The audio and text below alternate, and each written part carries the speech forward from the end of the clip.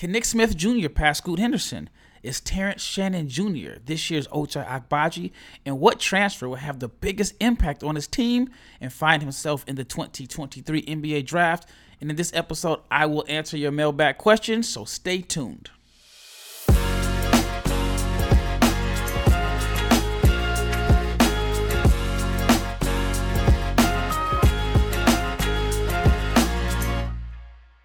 Good morning and happy Monday. Shout out to each and every person that has made the Locked On NBA Big Board podcast your first listen of the day. I am your host, Rafael Barlow, the director of scouting for NBA Big Board and the founder of NBA DraftJunkies.com. And today's episode is brought to you by Prize Picks. First-time users can receive a 100% instant deposit match up to $100 with the promo code Locked On. That is PrizePicks.com, promo code Locked On. Well, I hope everybody had a great weekend. I just came back from my college's homecoming. I went to Jackson State University. I don't know if you can see it on the YouTube. I know you definitely can't see it on the podcast, but it was a great experience. I usually go to homecoming, or at least I did I had like a 10-year consecutive streak. It's probably longer than that. And I hadn't been since like 2015 because I had been traveling abroad. So this is like my first time in the country around this time of year. So I had a very, very good experience. We had, a lot of attention on Jackson State this year. I know this is a basketball podcast, but Deion Sanders has definitely brought much needed publicity to Jackson State and just HBCUs in general. And we had Good Morning America there. Snoop Dogg was there. Rick Ross. Quite a few other people were there. So I'm just glad to see that my alma mater is getting some much needed love. Had a chance to talk to a good friend of mine, Mo Williams, who was an NBA All-Star. A lot of people know Mo from his time playing with LeBron in the Cleveland Cavaliers, and he is the basketball coach at Jackson State. And so I'm looking for big things from Mo and Jackson State on the basketball side this year. And they actually have some pretty good games on their schedule. I mean, they're probably not going to win those games, but it's some games that I'll be paying attention to just from, the aspect that it is my alma mater, and then they'll play some bigger schools that have some NBA prospects. So I'll be looking forward to that. Now, this episode, like I mentioned in the opening, I'm answering your questions. I have been receiving a lot of questions lately, like tons and tons of questions. And actually, to be honest with you, I'd say probably 50% of the questions that I have been receiving have pretty much been about making a career in scouting and creating content. And I think maybe one day I'll find a way to address that and answer some of the questions.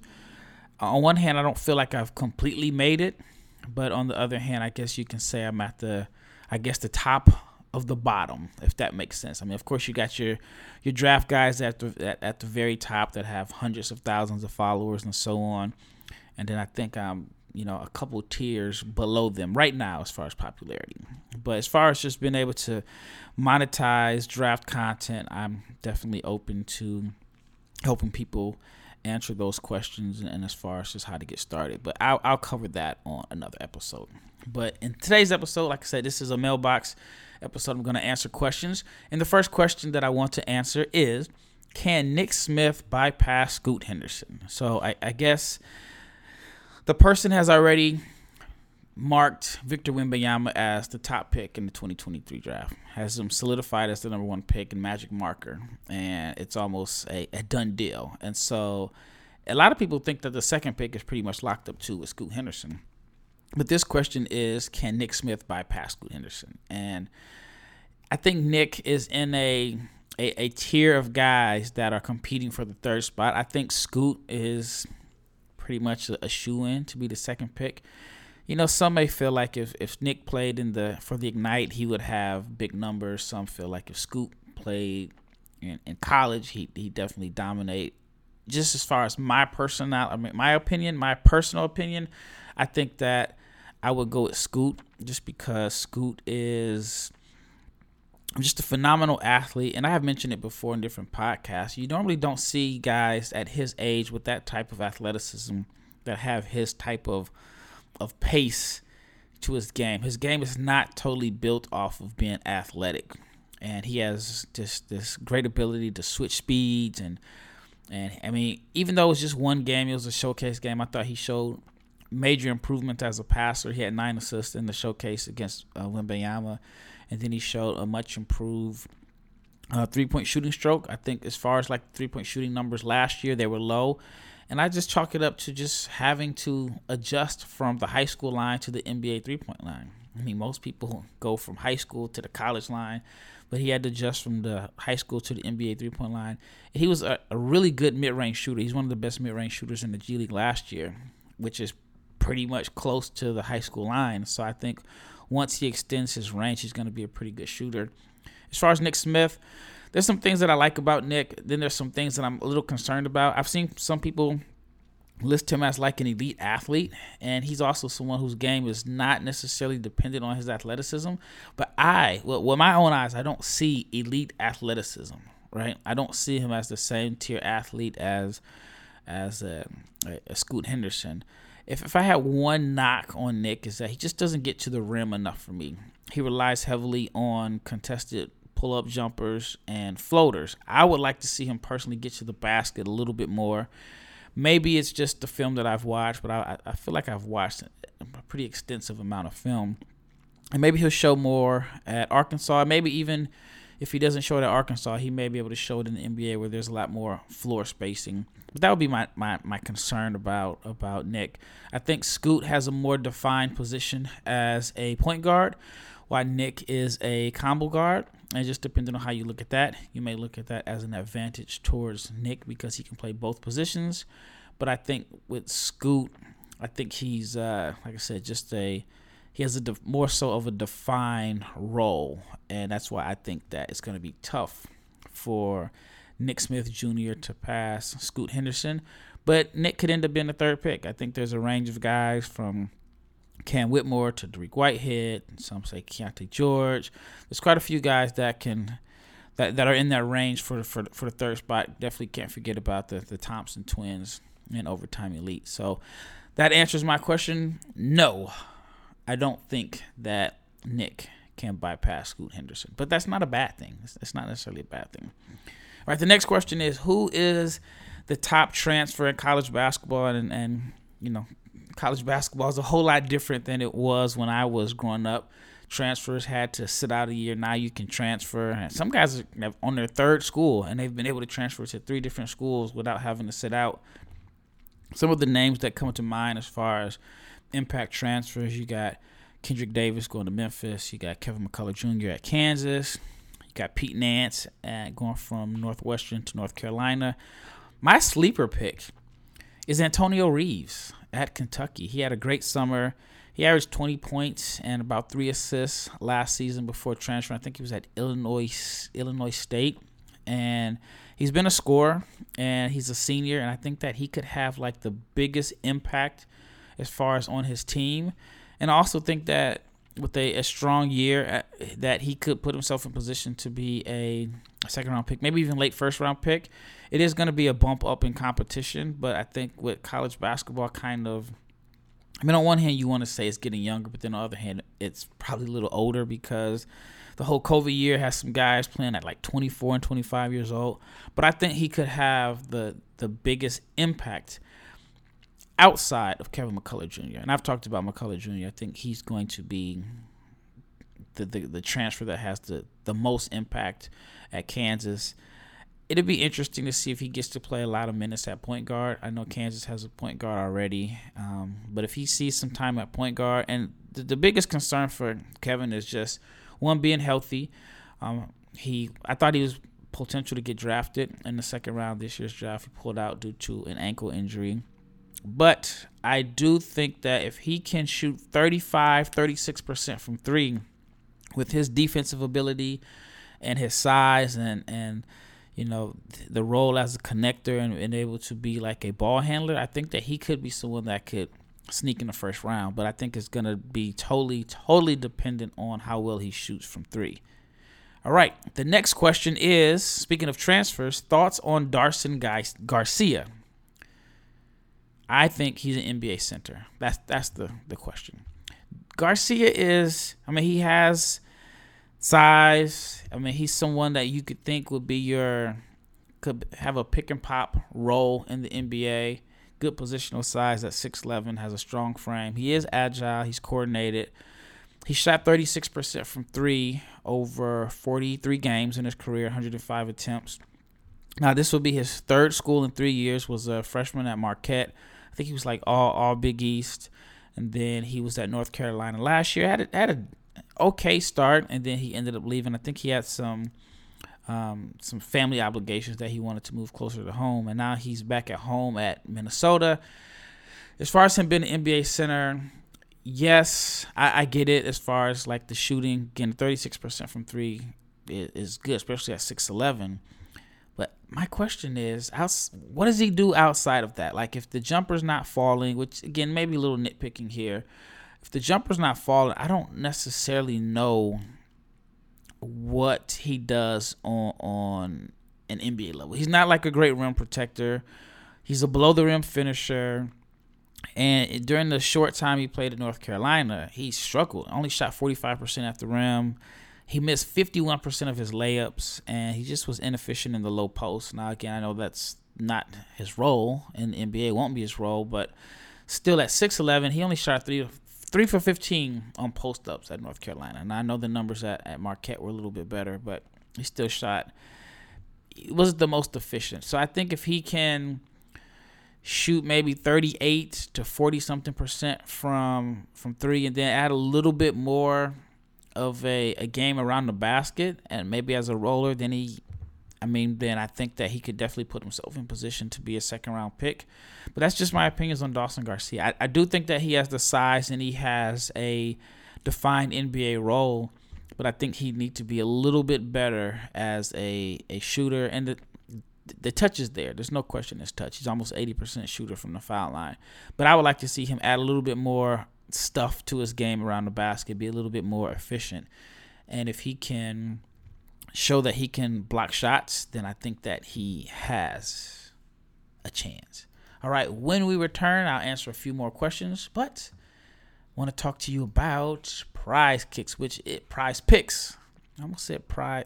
I said Prize Kicks because there is a sneaker store around the corner from my house called Prize Kicks, and I always see their ads. But I want to talk to you about Prize Picks, and Prize Picks is daily fantasy made easy. You can win up to 10 times your money on any entry. Just pick 2 to 5 players, and they will go score more or less than the Prize Picks projection.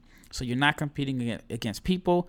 It's just you versus the projections available, and Prize Picks offers projections on any sport that you watch, whether it's NBA, NFL, Major League Baseball, NHL, PGA, college football, college basketball, women's college basketball, soccer. They even have esports, tennis, MMA, boxing. If it's a sport, more than likely they have it. Entries can be made in 60 seconds or less. It's that easy. It is safe, and there are fast withdrawals. And currently, it is operational in over 30 states and the entire country of Canada. So download the Prize Picks apps or go to prizepicks.com to sign up and play daily fantasy sports. First-time users can receive 100% instant deposit match up to $100 with the promo code LOCKEDON. If you deposit $100, Prize Picks will give you $100. If you deposit $50, Prize Picks will give you $50. So don't forget to enter the promo code Locked On at sign up for instant deposit match up to $100. Once again, thank you for making Locked On NBA Big Boy your first listen of the day. Now for your second listen, check out the Game to Game podcast. Every moment, every top performance, every result. Locked On Game to Game covers every game from across the NBA with local analysis that only Locked On can deliver. So follow Game to Game on the Locked On Network, and it is available on the Odyssey app, YouTube, or wherever you get your podcasts. All right, thanks again, like I said, for making this your first listen of the day. I'm your host, Rafael Barlow, and in this episode, we're just going through some of my DMs or the messages that I have been receiving about questions regarding the 2023 NBA draft and just college basketball in general. All right, the next question is Alex Fudge. Is Alex Fudge a first rounder? Alex Fudge is a defensive star. Best word I can think of. Offensively, he's a major work in progress. made a name for himself at LSU last year for his defensive numbers as far as like his block and steal rate. I think that the numbers that he posted were like the best since Matisse Thybulle at Washington a few years back. Offensively, he's, like I said, a work in progress. He'll be at Florida this year. And the key for him is just showing, did he add a little bit to his offensive game? His calling card in the NBA, his defined role in the NBA is going to be as a defensive stopper. The question is, especially in today's NBA, can he provide something on offense? Because no matter how great of a job he does on defense, if he's a liability and his team is playing 4-on-5 on offense, then it's going to be tough for him to see minutes, especially in the playoffs where scoring counts. And so this year, as a sophomore, he has to show he has something to his game, has to show that he can just be an asset on the offensive end of the floor. Now, he is a terrific wing shot blocker, and he just stuffs the stat sheet on defense, whether it's steals, blocks. He's a hustle player, brings energy. There's no questions about the defense. Maybe he may need to get a little bit stronger and bulk up, but he's an excellent rebounder. He's a good athlete. He rebounds out of his area, which is something that I really like for guards and wings, and he crashes the offensive glass. Now, as far as like the areas of concern, now the ball handling it needs to improve tremendously. He has a very bad tendency of picking up his dribble, doesn't really have an identity on offense. He's a very reluctant shooter, and which is something this is weird to me, that defensively you credit him for his hands. He has quick hands. He gets his hands on everything from steals to blocks. But I feel like offensively, when it comes to like catching, I don't think he has like the best hands. I see him bobble passes. He is turnover prone. He doesn't have much touch around the rim, which again I think is related to his hands. I think just like his overall feel and basketball IQ is behind, and his shooting splits were bad. 42, 28, 56% shooting splits. So 56% from the foul line. So again, I think this all goes into his hands. I think he just lacks touch as a shooter, as a finisher, and I think that's going to have a major impact on, what he can do on the offensive end of the floor. And then as far as like the passing and decision making, he only had 8 assists compared to 27 turnovers as a freshman. So to answer your question, the question was, is Alex Fudge a first rounder? If he can just be average on offense and continue to just dominate defensively, I think he has a chance. But it's an uphill battle for him to have enough offense to get into the first round in what I consider a deep class. All right, the next question is, will this be a breakout season for Damian Collins? That's a good question. You would hope so. There was some talk about Damian Collins being a first-round pick coming into last season. They thought he was going to be a one-and-done guy. And, like last year, going into his freshman season, I was not high on Damian Collins. I saw the athletic ability. I saw the physical, the physical tools, but I felt like he lacked an identity. I thought that he settled for too many jumpers. I thought he tried to play too much like a wing. I didn't see him do much around the basket. And you can go listen to like past episodes from about a year ago. I wondered what was his role going to be at Kentucky? Was Kyle going to make him score around the basket? And he didn't really play a lot as a freshman. He didn't have the impact that I thought he would. But overall, he still has tremendous upside and potential. And even though I felt like he played too much in the perimeter in high school and wanted to be a wing so bad, he does have enough of those wing skills that I think you can build upon. And if you turn him into like this athletic roll man vertical lob threat that can make some plays off the dribble or shoot or pull up, then you have a pretty decent offensive weapon there. But right now it's just a matter of him finding an identity. I think that his athleticism definitely translates. He does play hard. He can draw fouls with his activity. He's a vertical lob threat. He's definitely a lot more skilled than he was able to show last year. But my concerns are the frame is a little thin. He's still raw. The shot selection, at least not last year, not as bad as it was like when I saw him in the prep level. But the shot selection can be a little bit spotty. The shot needs to be consistent. He's an inconsistent shooter when he does shoot the ball.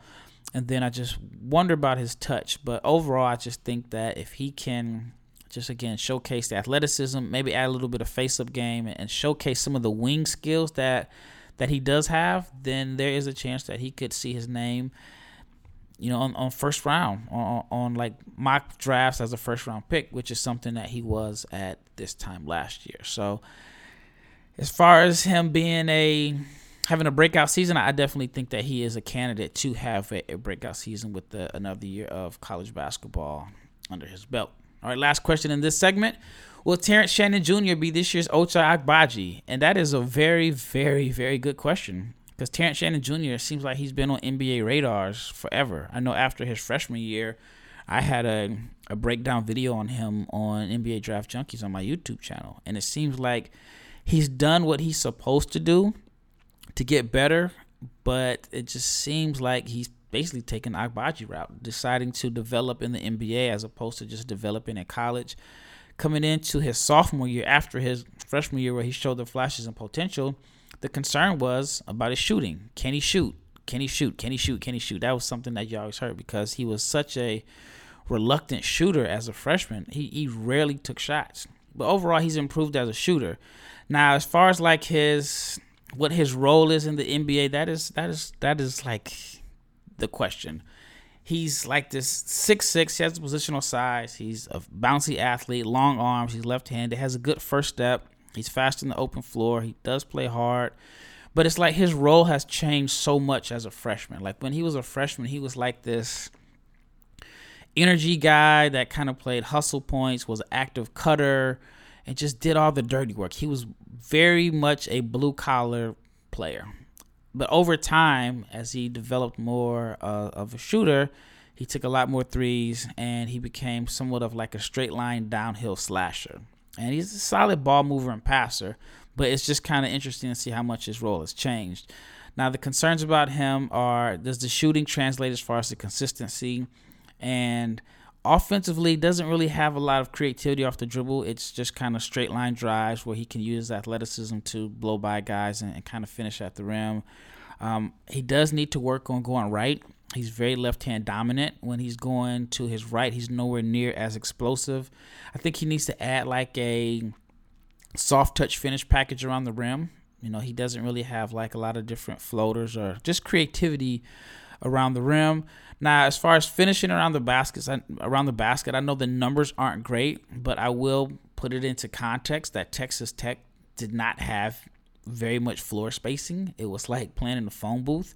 I mean, college basketball already is a game where the lane is congested, and at Texas Tech, where they didn't have a lot of shooters, it was even more difficult to get around the basket or finish around the basket. So him and Kevin McCullough are two of the transfers from Texas Tech that have left that I'm looking forward to seeing if their numbers were impacted by Texas Tech's lack of spacing, and just they had a very basic old school offense. Now, I've heard that they've made some incredible changes to the offense this year. I heard they hired like this genius coach from the JUCO ranks that is just a offensive genius, I should say.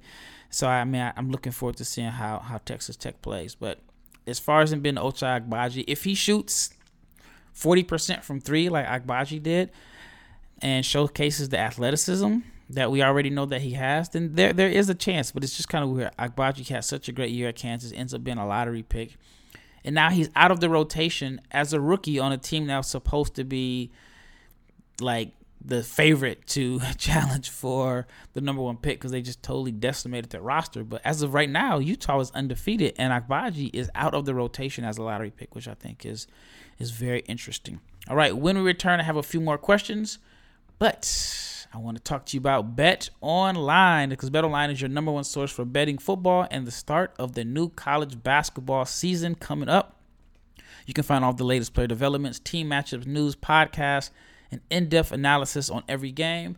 And as always, BetOnline remains your continued source for all of your sport wagering information with live betting and up-to-the-minute scores for every sport out there.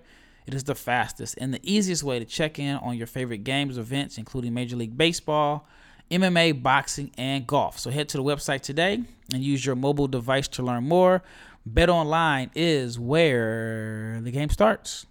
All right, once again, it's Rafael Barlow, NBA Draft Junkies, Director Scouting, NBA Big Board. All right, the next question is, what is your opinion on Eric Gaines? Eric Gaines is one of the players that left LSU. They had a pretty much mass exodus after, all the issues surrounding their coach. Gaines is transferring to UAB, University of Alabama, Birmingham. And Eric Gaines has a lot of the stuff that I like in a guard. He has the offensive creativity, he has the shake and bake, he can get his own shot, but he's only 150 pounds.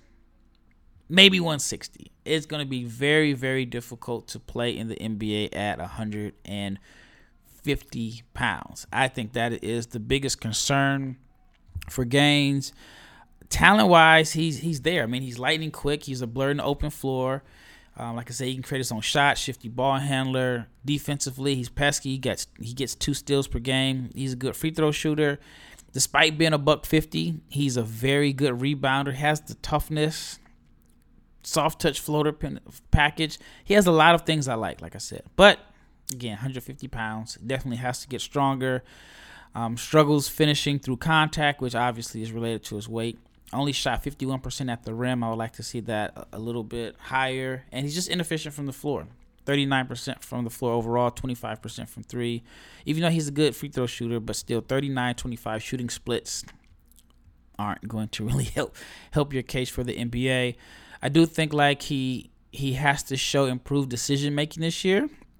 For his career, he only has 5 more assists and turnovers, which is 135 assists and 130 turnovers in 63 games. I think he does have a tendency to hunt highlights, and maybe that's just his game. Maybe he's just flashy and he just kind of has that swagger about him, but he does have a tendency, at least in my opinion, to hunt highlights, and he can play a little bit too fast and out of control.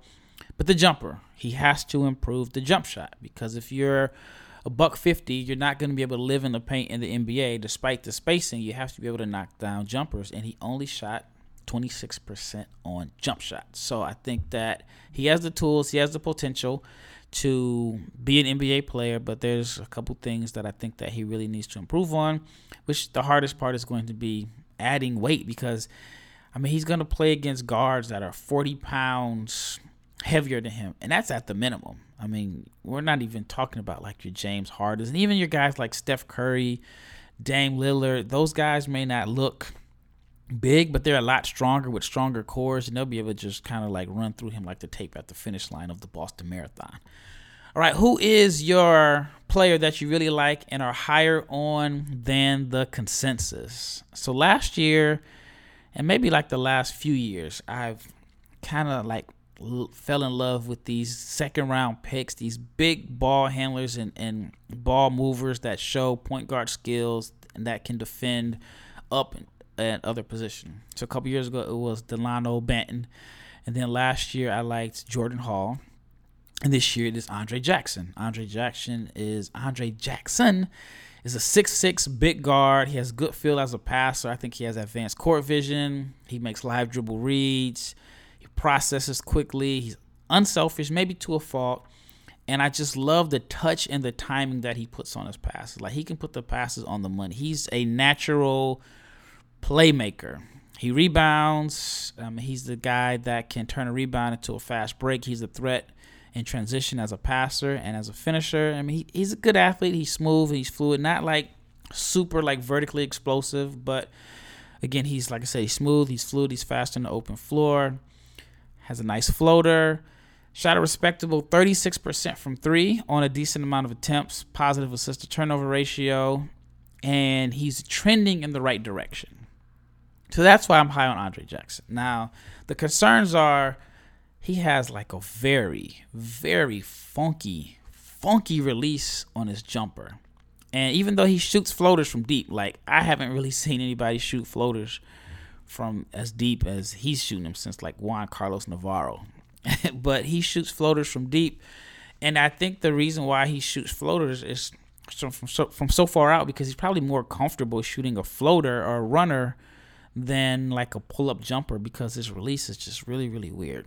And despite the fact that he is efficient shooting mid-range jumpers on a low volume of attempts, I don't think it's something that he'll be able to do as far as like as a pick-and-roll ball handler if the defense goes under the screen that he'll be able to pull up because his release, like I said, is so funky. But he only shot 31.9% on jumpers. I think that's the area for improvement. And he's inefficient in transition despite the tools. But that is because he likes to pull up for three in transition. Only shot 31% on catch and shoot jumpers.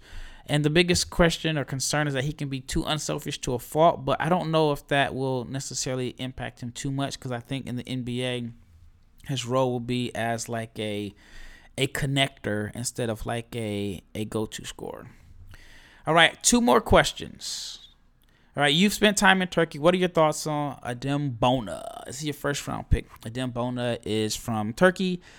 He played basketball, college or high school basketball at Prolific Prep. He's going to UCLA. Phenomenal athlete, vertical athlete, very bouncy, energetic, can play a role as a roll man, as a rim runner, vertical lob threat, shot blocker. Has a lot of tools that you like in a modern big. But my biggest knock on Bona is that he's still raw offensively, but he falls on the floor way too much for me. And I tweeted a few days ago, I'm going to keep track of how many times Joel Embiid falls on the ground during the game. And, it's weird because I did listen to the game where they said Embiid falls, and some of it is to protect himself, so some of it's on purpose.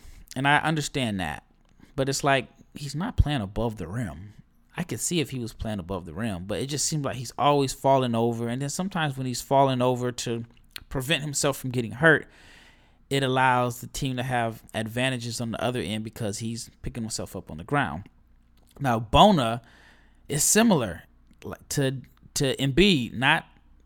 They're totally different skill set wise, body type. But Bona's just always on the ground. When I watch his film, I can count at least every game that he's on the ground 5 to 7 times. And sometimes him driving or even trying to tip a shot in, a little bit of contact, falls on the ground, and it leads to a transition fast break for the other team. So I do think that he does have first-round potential based off of his athleticism and physical tools and just the energy that he brings. Doesn't need to have the ball in his hands to have an impact. But I just want to see how often he falls on the ground this year. Hopefully it's a lot less than what it was when he was at Prolific Prep because I felt like he was on the ground all the time. All right, last question is, why didn't Brandon Huntley Hatfield play more at Tennessee? And that is a question I asked myself a lot last year. And I don't know how to say this, right? I guess I'm supposed to be a draft analyst or draft expert. But I do not have a feel on Huntley Hatfield. And I had to ask different coaches that have coached against him and different people that knew him, is he athletic? Because when I watch his film, there are times where he looks like he is a really good athlete. I mean, he has a big body, positional size, but there are times where he'll have the ball in the post and he'll do a jab step and you see the fluidity in the hips, and then he'll make an athletic play and you're just like, okay, this guy is a skilled low post scorer. That's a good athlete. And then there are times where you look and you say he's not athletic at all. Starting with his run, the way he runs down the floor, it's not like this smooth glide where you project him to be like a rim runner. And then just his overall movements are consistent. I'm really struggling to figure out, is he athletic or not? It's just very weird because, again, he makes these wild plays. There was a play against Kentucky, I believe, where he caught the ball at the free throw line, pump fake, took one dribble, and just kind of hammered in a powerful dunk. And then there's times where, you just see his movements and you're like, okay, he is your below the rim center. Maybe Al Jefferson below the rim type center. Not saying that he's as skilled as Al Jefferson, but it's weird because, when I look at his body, I okay, he's stiff in the hips, but then sometimes he'll do a jab step and spin. It's very, very weird. My knocks on him, actually, I'll go into the positives first. He has an old school low post NBA game. He's skilled around the block. Does show some flashes of having a soft touch. Has a nice baby hook. Has a nice feel as a low post scorer. And again, he's just your skilled interior presence with a throwback game. If he was born 20 years prior or was in a draft 20 years prior, then I think he's a lock to be a first-round pick. Now, I don't even know if he gets drafted just based off of his game as someone that needs low post touches that's not really athletic. And then, like I said, he makes occasional wild plays on offense. I think his best skill set is a passer. He does show like very good feel as a passer. Does show some passing instincts. But I just can't get a hand, can't put my finger on it. So I'm going to be paying close attention to him this year. But here are my concerns why I think that he could be this guy that ends up being like a 4-year college player or maybe even does not get drafted in the NBA. He's stiff in the hips, not the most agile. He's not a good rebounder. Like if he gets a rebound, it's because the ball came to him. He doesn't rebound out of his area, just doesn't have like the natural rebounding instincts that you would want for a big. I mean, he just kind of rebounds based off of his size. I think he struggles with length around the rim. He doesn't have a lot of vertical pop. I think he needs to get stronger despite having the looks of a strong frame. He's just kind of easily pushed around in a sense. Doesn't have a mean streak. I would love to see him have a mean streak. Kind of has the gentle giant vibes. Doesn't fight for low post position. I think that kind of goes into like his mean streak. And one of my biggest pet peeves about bigs is bigs that load up. So, if you throw him a pass, I think I'll get to his hands in a second, but if you throw him a pass, he kind of likes to squat down and power up, and then usually that leads to fouls. I would love to see guys do just the Pau Gasol. Pau Gasol always kept the ball high. It never went. It was like the Mikan drill. And I think that, a lot of bigs need to really work on the Mikan drill. And if they're not working on it, if they are working on it, just implement it into their game. I don't think that he'll be able to defend in space. He's a poor free throw shooter, but he has small hands. And you can tell he has small hands. He even bobbles passes. Not only are they small, but I think his hands are weak. Shoots a knuckleball shot. Doesn't have like a long wingspan. I mean, just a lot of questions and concerns. And that is probably the reason why he did not play a lot at Tennessee. But maybe at Louisville, he can turn the corner. Another thing that I want to pay attention to is just his weight, how much his weight fluctuates during the season, because I do think that he has the body type to where he can put on weight fast. But overall, he's talented. He was someone that I honestly thought was going to be a first-round pick coming into the draft or coming into last college basketball season. And so maybe Tennessee just wasn't a good fit for him. Maybe he just needed a change of scenery. I mean, we've seen it happen before from Austin Reeves to Alondes Williams to where guys were just able to be a totally different person on a new team. Well, that wraps up this episode. So thank you for making the Locked On NBA Big Board your first listen of the day. Now for your next listen, check out the Locked On Sports Today podcast, the biggest stories of the day, plus instant reactions, big game recaps, and the take of the day. It is available on the Odyssey app, YouTube, or wherever you get your podcast. Once again, I'm Rafael Barlow. Hope everyone had a great weekend. Stay tuned for the great content we have coming to you this week, because as of today, we are now just 14 days away from the start of college basketball. So looking forward to it. All right. I will see you tomorrow, or you will hear me tomorrow. Hopefully everyone has a good day, and I am out.